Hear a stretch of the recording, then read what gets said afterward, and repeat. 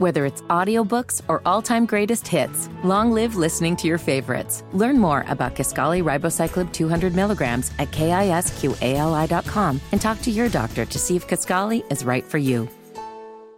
You're listening to the Wes and Walker Show. You know what that sounds like to me? What's it sound like? It's Wes. Sounds like any artist out there that want to be an artist, want to stay a star, and don't have to worry about the executive producer being all in the videos, all in the records, dancing. Come to Death Row. That's what that sounds like to me. And Walker. I take it by your blank expression, you might not be very familiar with that quote. Wes, I'm not going to lie to you. I have no clue what you're talking about. It's one of the most famous, and you're a hip-hop head. Only on Sports Radio 92.7 FM WFNZ. I even knew that. I'm sure you did.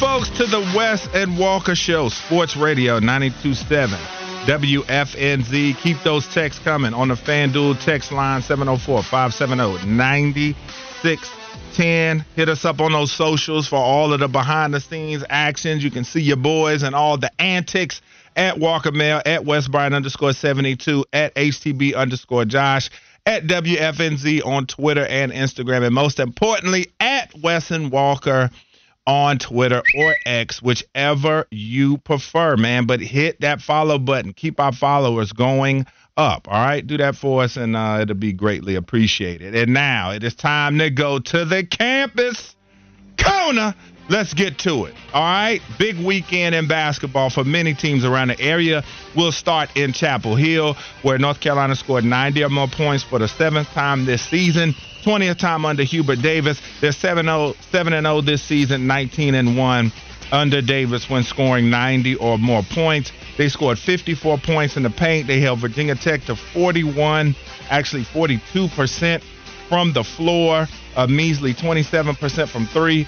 Mondo had 25 points, 12 boards on the night, 81st career double-double, and the Hills get the win. Also of note, I knew that was coming. Also, Harrison Ingram, 12 points, 17 rebounds, ninth double-double of the season, third in his last 5 games. They're 8-1 when Ingram has a double-double. So how do we feel about Carolina's performance? I'll start. I think that they came out and did what they needed to do. They got a big win at home over Virginia Tech. A little bit of reassurance, not a ton, but I think enough reassurance as they come out and hang 96 points on the Hokies. They needed a comfortable win, and to walk away with this one with a 15-point victory, I think that is a big deal for this team. I mean, to have a double-digit lead even late, and they would keep it around 10 for a lot of that second half, but then Carolina able to extend that lead as we got closer and closer to game time. I think Carolina needed that type of performance, and I told you this too, Wes. Offensively is the place on the floor I was actually most worried about, and I know a lot had been made about their defensive effort, lack thereof, or just lack of defensive execution, but against Syracuse, that made people start talking about that a lot more. Man, I don't know what you do entirely different to limit some of those long mid-rangers that just kept dropping for the Orange by their 2 best players. They held Virginia Tech to 81. It's not the greatest defensive performance, but, man, at least North Carolina showed you, we can go score again. Like, we can go ahead and take care of this offensively. And Armando Bacot had a big old night with his 25-point, 12-rebound performance. Nice to see him play well again. Pretty, what were your thoughts on your boy's performance? I think the evidence is clear. When you establish Armando Bacot from the onset, good things happen for this team. Virginia Tech had no answer inside. He got every big man in foul trouble. He passed out of the double teams. You were getting, Cormac Ryan was getting open 3-pointers, not because they were settling for threes, but because they were putting the ball inside first. And so it was the type of win they needed going into the week off before this all-important game at Virginia, a place they haven't won since I was in high school. All right. My bad. Oh, go ahead. I have an impromptu Carolina basketball question for the class. I saw Carolina basketball tweet this out, a graphic with Hubert Davis, and it says, Hubert Davis now has his 3rd straight season with 20-plus wins, and it's catching some flack because it's North Carolina basketball. A lot of fans don't consider 20-plus wins. How dare you put such a low goal on us? An accomplishment. And I've been looking at some of the other years where Carolina has struggled. And, yeah, you were 18-11 3 years ago. You were 14-19, 2019, 2020. You had the 8-win season forever ago, and then a couple of 19 victory seasons to boot. It does feel like that's a low bar, is 20 wins, but it also feels just like, all right, Hubert Davis got 3 in a row. Maybe we acknowledge it. We don't have to put a ton of attention on it, but we'll put out a nice little graphic, and then we'll move on. I didn't see so much the harm in that. Did you feel that, Wes? Or schools are always going to acknowledge any accomplishment on social media. So, no, I didn't see a big problem with it. Dean Smith and Roy Williams didn't win 20 games their first 3 years, and they're two of the best 4 coaches in the history of the sport. So, to me, it is significant because it's hard to win 20 games 3 straight years because when your two best coaches didn't do it, no, I think it's significant and worth pointing out.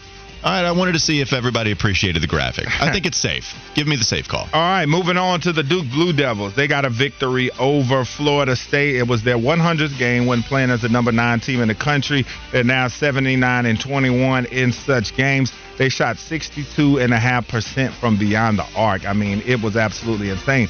Jared McCain, welcome to the party. He's been playing well all season, though.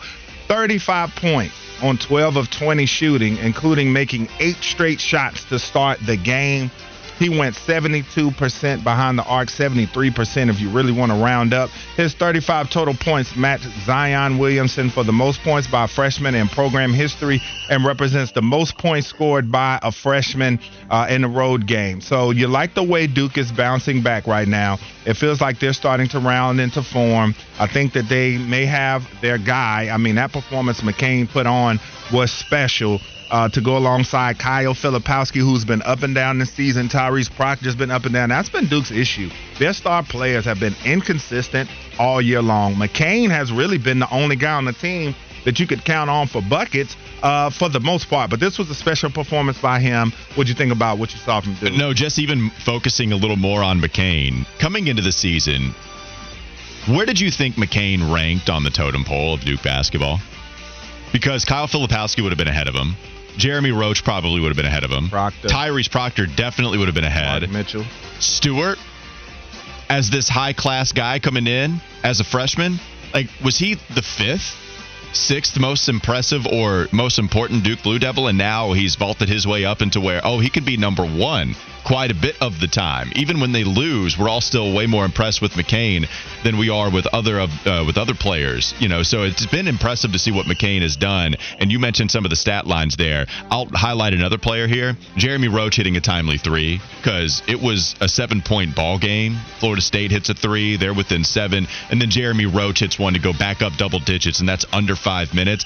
That's going to be the guy that you look to hit clutch shots because it hasn't really been Proctor. McCain can also be that guy, but it's more so on volume. But here's Roach, 17 points, 2 of 4 from the three-point line, got to the free throw line enough to contribute there, and then hits a timely triple at the end of this game. Jeremy Roach is going to be the guy that you rely on quite a bit moving forward as well. And big-time win for them. Florida State, good basketball team. Peter, your thoughts on your other favorite team. What'd you think about that? Yeah, John Henson might have awoken something in Jared McCain. I don't know which program it was that he was. It might have been the Field of 68 where he features quite a bit.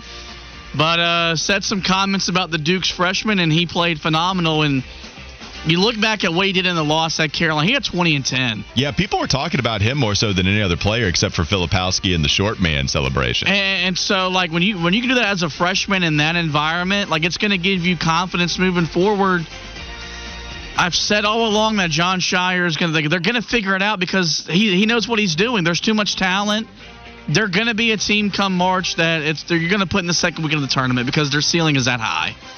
All right, if you love defensive basketball, the Virginia-Wake Forest game was for you. Okay, 49-47, Virginia gets the victory, even though they shot 1 of 11 from the free throw line, 4 of 13 from 3, but they still beat the Deacs. Cam Hildreth missed a shot as time expired. They gave Virginia the win. They've won 20 or more games for the 12th time under Tony Bennett. They are 115-2, including 6-0 this season when limiting foes to fewer than 50 points. In the Tony Bennett era, they had 13 block shots as well. So the Demon Deacons, this was the game I picked them to lose. I just thought with Virginia, getting in there and losing the game this week to snap their home game winning streak to Pitt. And it also broke their 8-game winning streak. I thought that they would be a bunch that would come out and find a way to win. But still, if you're Wake, you're right there. Disappointing. Coach Forbes' comments after the game saying he didn't know what that last play was. I didn't either. I'm yelling at the TV saying, Hildreth, what are you doing? He wanted the ball to be in Hunter Salas's hands. I would have preferred it be in Salas or Monsanto's hands. So I don't know what happened there. A loss for the D. That's a tough one. Only scoring 47 points. I mean, that is a first half mark for Wake Forest in a lot of other games because of how gifted they are offensively. And you end the first half with 22. And sometimes, all right, it's a terrible half. We'll bounce back once we come out of the locker room. Nope. Only 25. Losing 49-47 with the chance to get a road win, which I know Virginia's streak had been broken prior to Wake Forest traveling up there to Charlottesville. But even still, that would have been a very big road win, and they can't eke it out. 11-4 in conference now, Virginia moves. And here's Wake Forest 8-6. Yeah, that one was tough. And by the way, like watching Virginia miss every single one of their free throws until the end.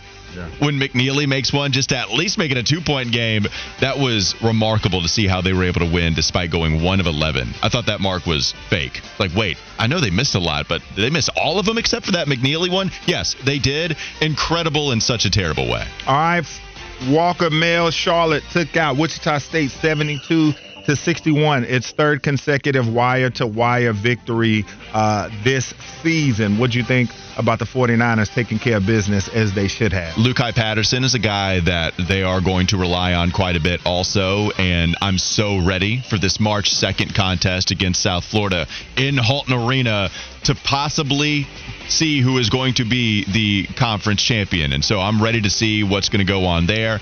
And it feels like the 49ers, after that winning streak, it's like, okay, are they just so hot and they're going to fall off a little bit in the second half of the season despite a couple of close games? No, this 49ers team is for real, and they continue to prove that no matter the level of competition. All right, South Carolina lost to LSU this weekend. They had a final chance, but Jacoby Wright's three-pointer from the left corner hit off the rim and bounced away, so they lost.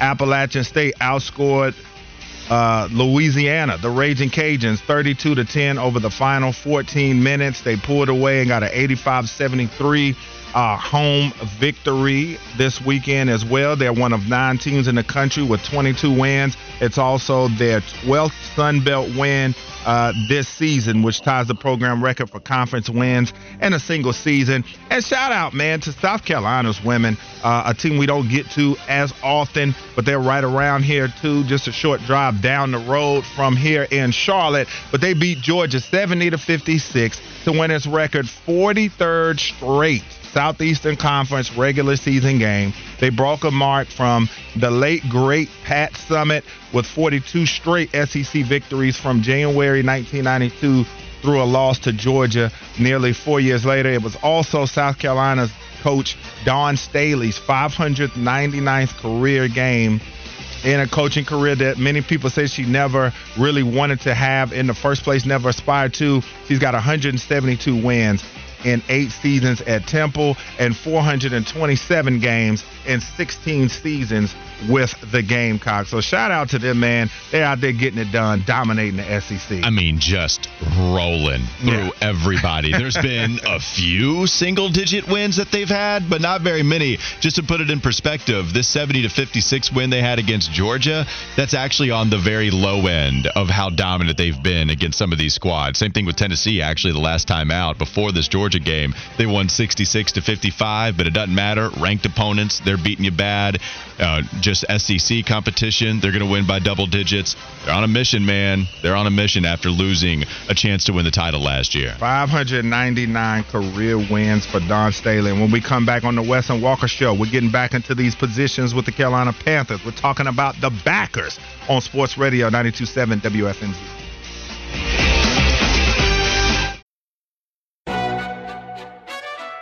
McDonald's is not new to chicken. So maybe stop questioning their chicken cred and get your hands on the McCrispy. Juicy fried chicken, buttery bun, unmatched pickle to chicken ratio. Yeah, they know what they're doing. In fact, we can honestly say They're not new to chicken, they're true to chicken. The McCrispy. Only at McDonald's. Ba-da-ba-ba-ba. Whether it's audiobooks or all-time greatest hits, long live listening to your favorites. Learn more about Kisqali Ribociclib 200 milligrams at KISQALI.com and talk to your doctor to see if Kisqali is right for you.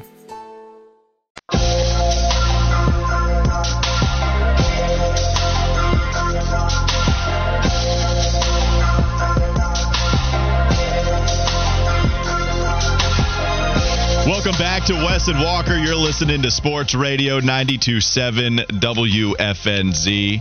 You can text us on the FanDuel text line, 704-570-9610. Again, it's 704-570-9610. Let's go back to the Carolina Panthers conversation. We focused a lot offensively because of all of the tantalizing wide receivers that could be out there, whether it be the free agent or trade market.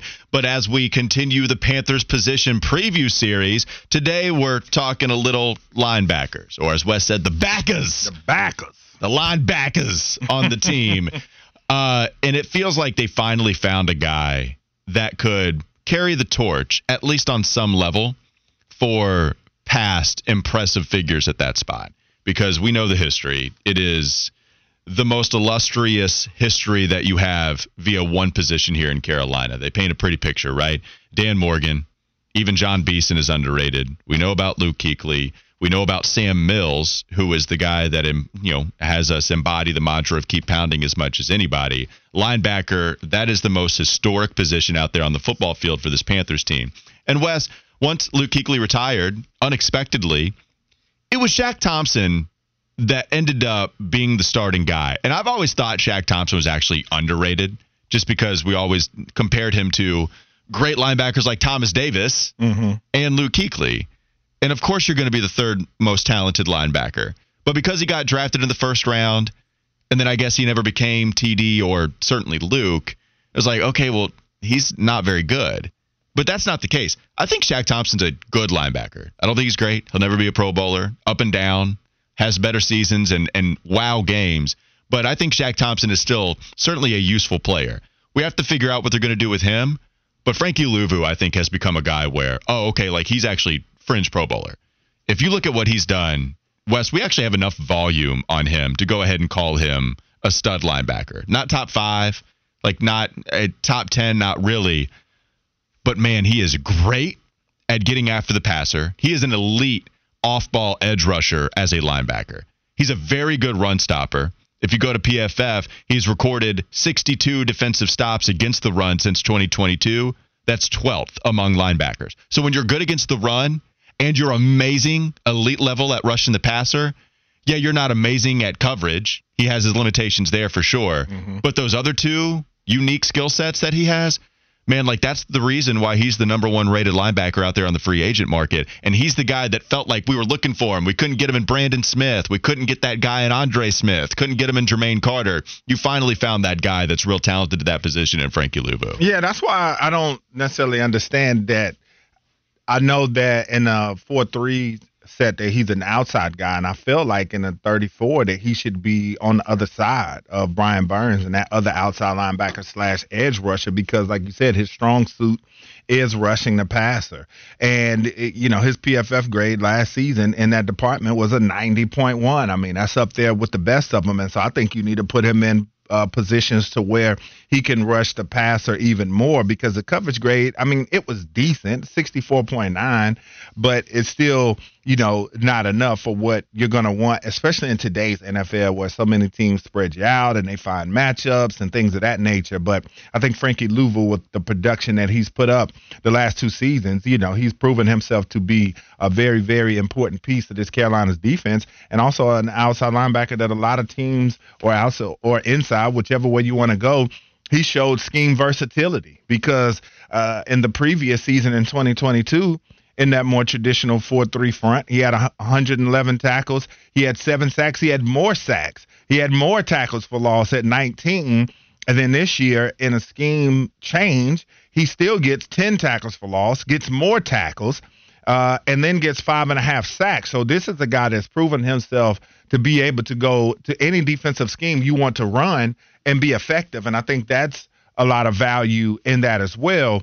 And so Louisville has certainly positioned himself to cash in on that versatility and that production. You're going to run out of money at some point trying to figure out how to keep Brian Burns. Maybe you move off of him, but I think you have to figure out what you do with Brian Burns before you figure out what you do everywhere else, just because it's so much money tied up in trying to keep him around. And so we'll see what they do. But Frankie is a projected $10 million a year type of guy, somewhere around that number.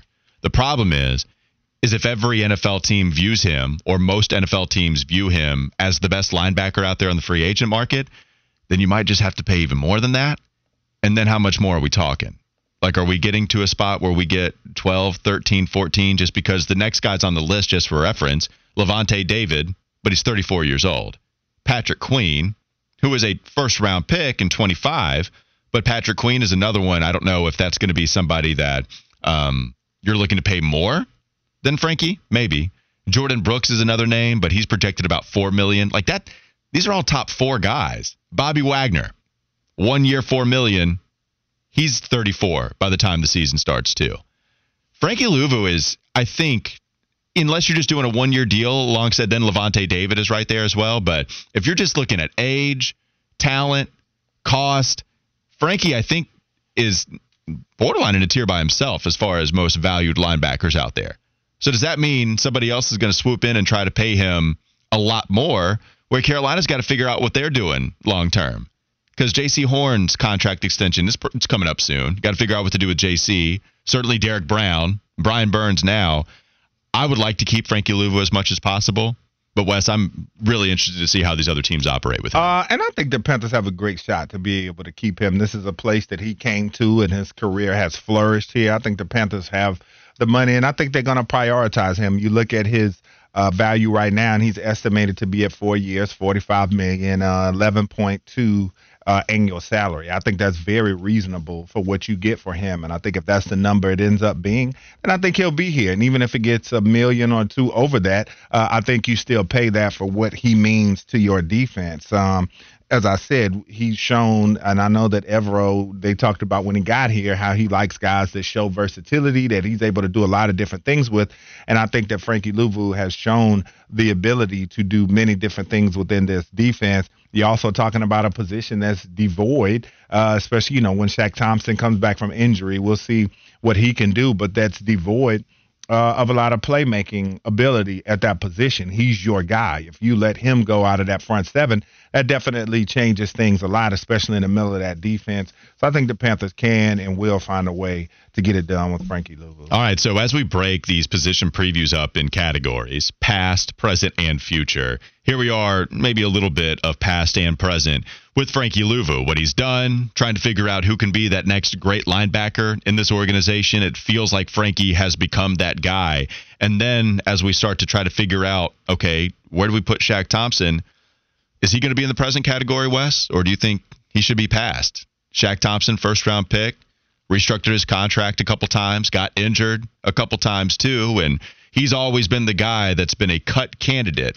Does it finally happen this year where they move off of him and Shaq Thompson is no longer a Carolina Panther? That's tough because he means so much to this team emotionally. I know that he's one of the emotional leaders of this franchise. And so if you look at him coming back this season in 2024 on a $3.8 million salary, I think everything that he brings, and he's got a $6.2 million cap hit. I mean, he is a guy that you could get rid of and save yourself a little bit of change. But I think everything he brings back to you, and if he comes in, and looks close to, if not where he was when he left from a player standpoint, I just think that this is a year that you need so much stuff that if you can get a player that can be productive for you at that position and that can save you from really having to worry and prioritize that, then I think you go ahead and do it. Let him play his last year here, because after 2025, it's pretty much a done deal. So I think at $3.8 million, you bring him back. Yeah, Shaq Thompson, I do think. Yeah, we've got some people disagreeing with how good he is. Jack called him terrible. Woody from Stanley said Shaq got exposed once Luke and Davis left. he didn't get exposed, man. I mean, Shaq Thompson, this is the problem, though. This is the tough part. Drafted first round, and you're going against guys that could be Hall of Famers. We fully expect Luke Kuechly to be a first ballot Hall of Famer. The only reason why he wouldn't be is longevity, but we both agree and think he will be a first ballot. Thomas Davis is certainly worth, being in that mention, being in that conversation. And when Shaq goes up against those guys, it's not going to be the same. But I do think he's been good. My question, too, is when we start to figure out this is a need they have, wide receiver, offensive line, maybe secondary or right there next to it, you need an edge rusher. Where does linebacker fall? Like, if you bring back Frankie Louvu, then where does the linebacker position fall, even if he is still on the team? Well, your linebacker position now, again, because of your scheme, your edge rusher, so the pass rusher falls into the linebacker category because of the way that the defense is structured. So if you take care of Brian Burns and you get that done, I think that it is imperative that you find another pass rusher to go on that other side. YGM, he was okay last year, but that's not enough. That's a depth piece. But you need to go and find yourself another outside linebacker, and I believe it would be on the right side because Burns plays on the left side with Derek Brown. So you need to find a guy on that right side. I mean, every vaunted 34 front has two sick outside linebackers. We know, David Tepper, he loves the Pittsburgh Steelers way, and that's why he wanted that 34 defense to be installed. And what did they always have when they were great? Two nasty outside linebackers / pass rushers that would get after. I mean, I remember the days of the Kevin Greens and the Greg Lloyds and, all those guys that they had. So, yeah, I think it's pretty important, especially that you find a guy at that right outside linebacker spot. Well, and because of the restructuring, Wolfpack James is actually writing in, too. With Shaq Thompson, his cap hit is 6.2. His dead cap is 8.3. So it's going to cost you money this year to cut him. And we know Carolina loves paying some dead cap. They've been doing that for quite some time. But, yes, it would make more sense just to keep Shaq Thompson. Look at him. That's right. Helping us out with some money on how you might want to spend it at the linebacker spot. And so, yeah, I do think Frankie Louvu, that's the guy that you would want to bring back. And if you look just last week, ESPN insider Jeremy Fowler said, quote, the Carolina Panthers are expected to try to re-sign do-it-all linebacker Frankie Louvu. Both sides discussed a potential deal last summer and did not agree, but those talks could heat up around the combine. If you had to rank Louvu, Burns, and I know that we're talking Derek Brown extension more so than keeping him, like, do you feel good about them keeping Louvu? I feel like he's going to come back. I don't feel like he's going to get out there to the point where you just let him go somewhere else. It feels like he's going to come back to Carolina. I mean, for his sake, you'd like to be able to get out on the open market just to see what you can fetch, because the name of the game is, there's loyalty to be had to an extent, but we all know that these teams will cut you the minute that you're not the player you once were. So for him, I would imagine he's going to enjoy the process of being pursued by several teams. And we know that there are always going to be a team or two that will be willing to overpay. And so that's the thing for Frankie Louvu. Do you want to take that risk? If Carolina comes with an offer, do you want to go ahead and stay where you are, the comfortability, being where you've been, or do you want to hit that open market and see what's out there for you? Because we know that we talked about his market value being at $11.2 million. But, if he sits around and goes out there and there are enough teams that need linebacker help, that number could climb 13, 14, 15, 16 million. So we could see, and if I was him, that's the route that I would want to go.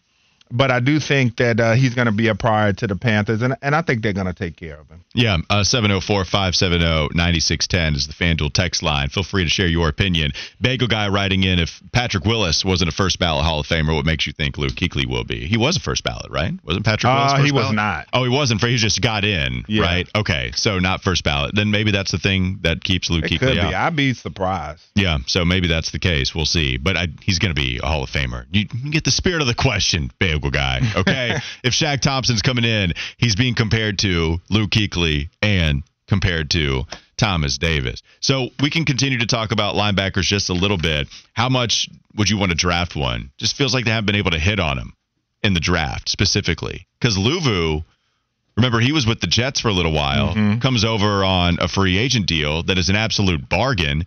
but they just weren't able to hit on Jermaine Carter in the mid-rounds. They haven't invested in it a lot. So Andre Smith also coming in, not able to hit on him. Fitty shaking his head. I imagine that has to do with some North Carolina stuff.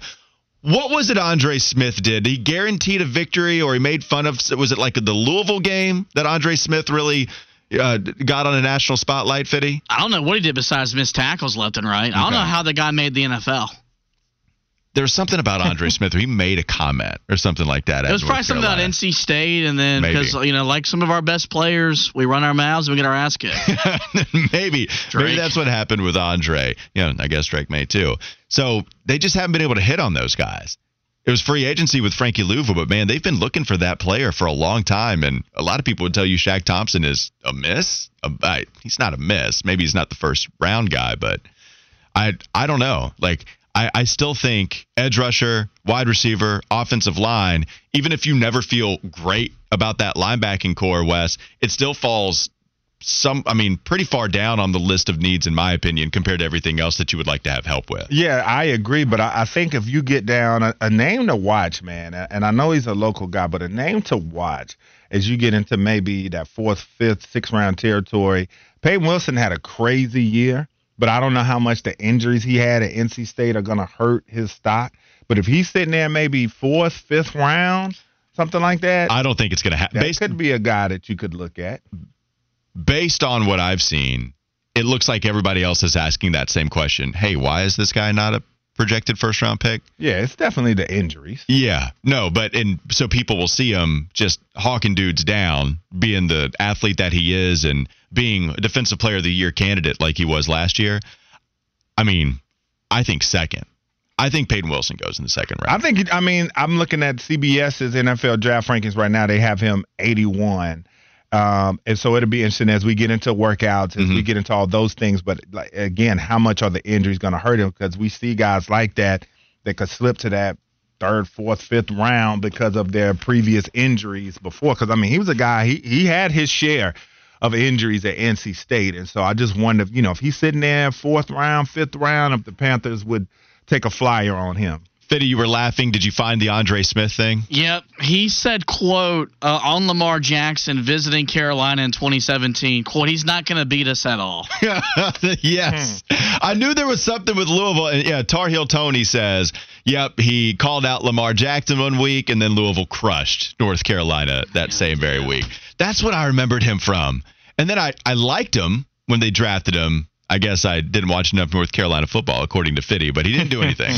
He didn't do anything. So bad. Yeah, all right. So no more calling out Lamar Jackson, and it didn't work out for him in the NFL. All right, that'll do it for the position preview, talking about the linebackers. We'll take a quick break, and let's go back to some NBA discussion. There was a Charlotte Hornets fan poll, and you might be surprised to see who was the favorite Charlotte Hornet of all time, according to a fan poll on the Charlotte Observer. We'll get to it on Wes and Walker, Sports Radio 92.7 WFNZ.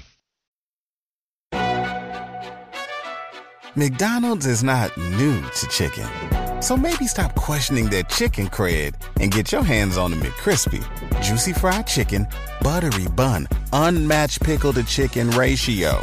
Yeah, they know what they're doing. In fact, we can honestly say they're not new to chicken. They're true to chicken. The McCrispy. Only at McDonald's. Ba-da-ba-ba-ba. Life is so much more than a diagnosis. It's about sharing time with those you love, hanging with friends who lift you up, and experiencing all those moments that bring you joy. All hits, no skips. Learn more about Kisqali Ribociclib 200 milligrams at KISQALI.com and talk to your doctor to see if Kisqali is right for you. So long live singing to the oldies, jamming out to something new, and everything in between.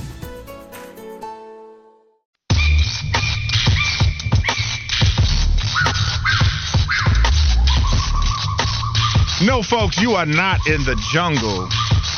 But this is the Wes and Walker Show on a Monday. We're trying to make the most of it for you. We know some of y'all out there get the Mondays, myself included. But we're going to try to make your Monday all the more better. So let's jump back into some Charlotte Hornets conversation. Rod Boone put out an article in The Observer. Hornets fans' thoughts on the state of the franchise. And so, you read through different things. There are lots of different topics in there about the ownership, how they feel about it, different players, how they feel about this. And so it was very thorough, and I enjoyed it. I thought it was a good read. And then I got down to which player is your favorite Hornet of all time. And they said that they got hundreds of responses from readers that sent them their responses. And I guess they kind of just put everything together and then came up with a consensus or a majority. But when they asked which player is your favorite Hornet of all time, the answer surprised me. And I'll be interested to hear what you guys think about this, too, and you guys out there in text land. But Kemba Walker's popularity hasn't waned very much since his final days wearing the uniform in 2019, he said that he edged LaMelo Ball and Muggsy Bogues, blowing away the iconic players of the 90s like Alonzo Mourning and Larry Johnson. Said Walker still holds a warm place in many hearts in the Carolinas. And so, I found that to be pretty surprising. And even the fact that Alonzo and Larry finished in such a distant fashion, and then you had LaMelo Ball and Muggsy Bogues were the two that finished behind Kemba. And no question about it, Kemba was excellent while he was here. Didn't play on the greatest of teams and put up crazy numbers. But I knew the Charlotte fans loved him, but I didn't know that the love ran that deep. Does that surprise you, Walker, that he was the winner by a landslide, apparently? No, I'm not surprised at all, because this is what I think we became accustomed to when Kemba was here in Charlotte. And I know most people had Charlotte as their second favorite team nationally because of the color scheme, because those were fun teams. They had the novelty that was Muggsy Bogues, literally the shortest player in NBA history, playing alongside Zoe and LJ, which was a fun tandem to have Muggsy Bogues throw to. That's a fun basketball team, but also we're old, Wes.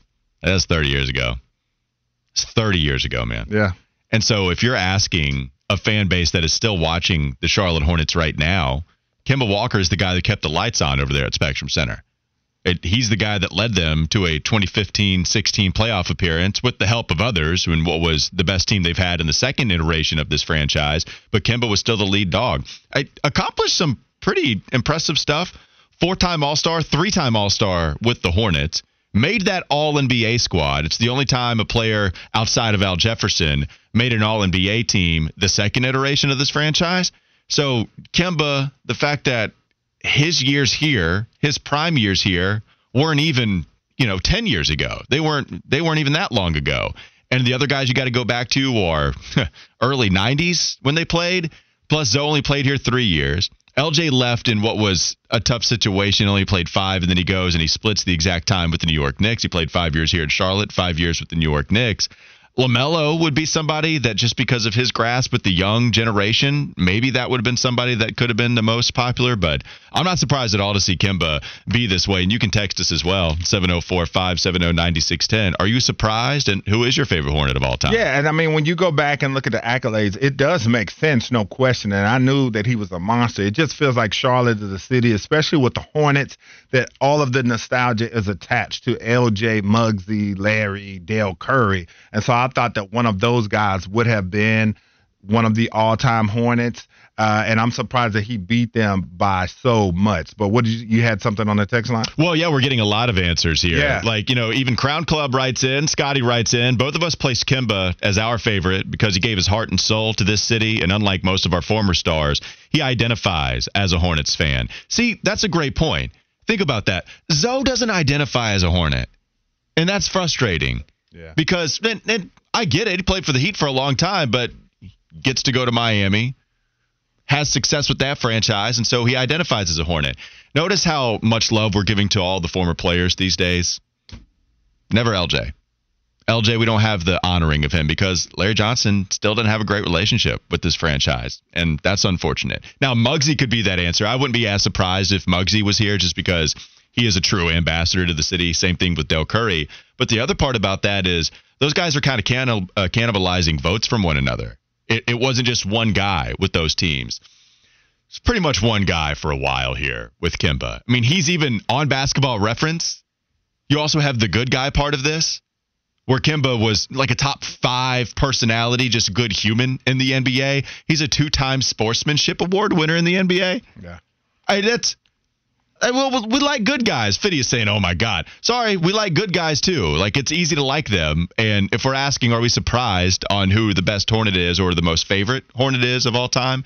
Like, if you're a good dude and you care about the fan base and you identify with Charlotte, something that this fan base identifies with themselves, then he is going to have that relationship with the fan base to where he's the favorite. Yeah, King McQueen checking in on the text line, the FanDuel text line, and he said Kemba is a very down-to-earth dude. He's chopped it up with him a couple times, very gracious with his time with the kids and the community, and he did do a lot in the community, and a lot of people did like him, and he seemed like he was a very nice guy. I never had the pleasure of meeting him. Rhonda Plummer says Alonzo Mourning still hangs around Charlotte. I know it's happened more recently with him. Like there have been some acknowledgement of his Charlotte days more so, and they've gotten him for quotes and interviews and stuff. And then Colin checks in, Colin Hoggart on the text line. Oh, yeah. He says 605 games for Kemba is the biggest difference in addition to the recency. Because for me, I mean, you know, I'm a Larry Johnson guy through and through. Nobody will ever surpass Larry Johnson in my eyes for the Hornets as far as my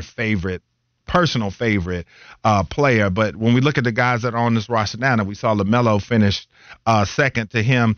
And then Brandon Miller, I think with the way that he's starting out, he seems like he's going to be a guy that's going to be one of those ones. Do we think that either one of them could be that guy at the end of the day and become an all-time favorite Hornet of these fans and surpass what Kemba's done here? They have the talent to do it. There's no question about that. The fact that LaMelo Ball is an all-star his second year in the NBA, that's why I did an episode on Locked On Hornets talking about how the injuries, while frustrating because this team can't win without LaMelo, it's also frustrating that he misses out on some important accolades because he's injury-prone.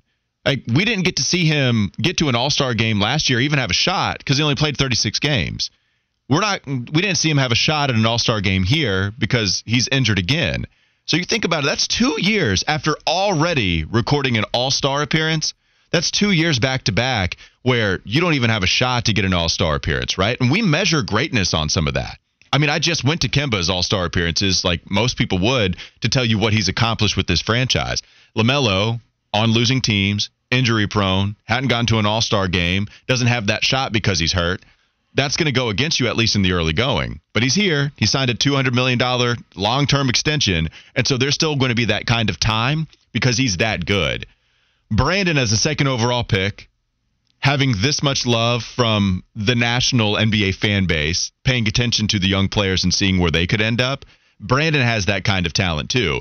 The thing about the Charlotte Hornets and like ranking them in all-time Hornets lore, Kemba reaching as many all-star games as he did with that all-NBA appearance, it was easy to be number one once you had this many years played for the franchise. Like, he played from 2011, 2012 to 2018, 19. LJ played 5. Zoe played 3. Baron Davis was here a few seasons, and then what do? They go up and leave to New Orleans. The longevity was the hardest thing to record as a sensational player. Like, we did the Bob Bass thing. Anthony Mason, sick.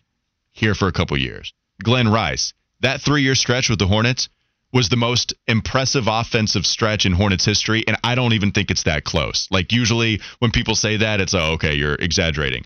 No, man, that 3-year stretch from Glenn Rice was bananas. It was ridiculous. But he's only here 3 years. So once Kemba Walker gives you the longevity on top of the success, I get wholeheartedly why he's the best compared to a lot of people and the most favorite. Who is your favorite Charlotte Hornet of all time? I don't think we've ever discussed that. No, so Glenn Rice is the one I didn't grow up watching, but like he's the guy I most enjoy going back and seeing highlights and stuff of. Mm-hmm. Glenn Rice is fun. I'll tell you who I loved as much as anybody. Mm-hmm. Gerald Wallace. That was right. Love Baron Davis. Loved Eddie Jones for the 1 year he was here. That was at the heyday of my Hornets fandom. Gerald Wallace was probably my favorite most and had my favorite for the longest stretch just because of where I was in my life. Like once the Bobcats came back, it was so bad. And then Gerald comes back. Gerald Wallace was that guy. I also loved Al Jefferson, man.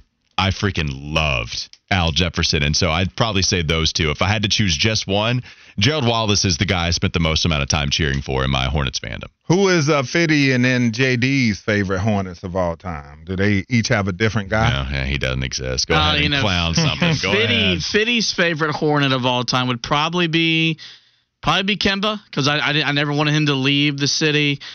JD's favorite Hornet of all time, P.J. Hairston.